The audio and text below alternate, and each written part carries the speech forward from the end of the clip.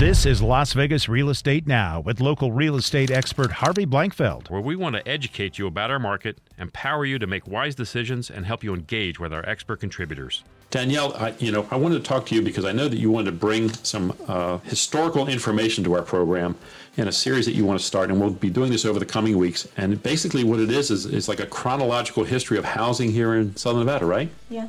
I want to talk about the evolution of our local housing market, where it started. Okay, so let's start with that. So where do you want to start? Where do you think we should start with this evolution?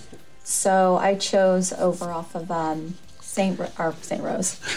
Yeah, St. Rose. St. Louis and 6th Street. It's called Beverly Green and Paradise Village. And when was that built? How far back are we going? About 1952. Oh, wow. Okay, cool. Yeah. And so... Which is old for our city.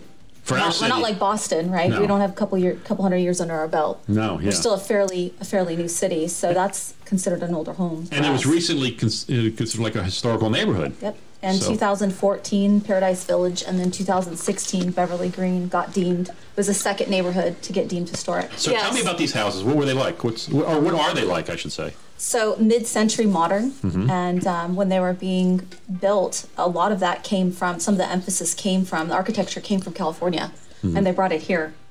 So, and people gravitate towards these neighborhoods. There's a lot of demand for historic neighborhoods, and I think it's part of our history. A lot of people working downtown like buying these homes and renovating them for themselves. They live close. They don't even need a car. They can do everything by living close to one of the businesses downtown.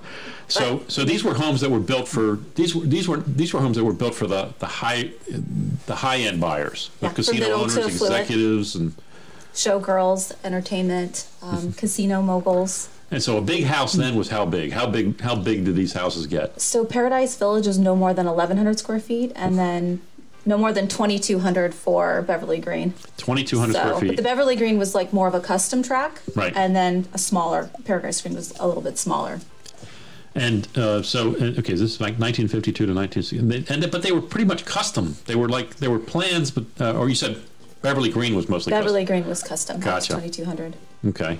But when deeming them historic, it's a very long process, but you cannot change the outside. So you can go ahead and you can rehab the inside, but they don't want you to change the aesthetics and the structure of the outside. So when you're driving down the street, they're all looking very similar, like the butterfly-shaped roofs and floor-to-ceiling windows. Okay. There's some neighborhoods that I've sold down off of Rancho and some other places. They have nice-sized yards down there for the most part, right? Yes. Unlike larger than today's standards. Well, with some. Now our new homes are having bigger lots, half acre and more, but yes. Yeah. But back then they were maybe quarter acres for most of them. Yes. Decent size, and that would have been considered a mansion back then, or a high-end home. Where can people find this information that you're going to be digging up on these properties? So it's Nevada Preservation Organization. Mm-hmm.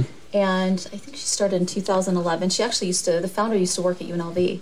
And so their mission is to preserve, educate, and advocate. And so they want to take these historical buildings, and instead of just tearing them down and building new, they want to preserve them throughout the city and through Nevada.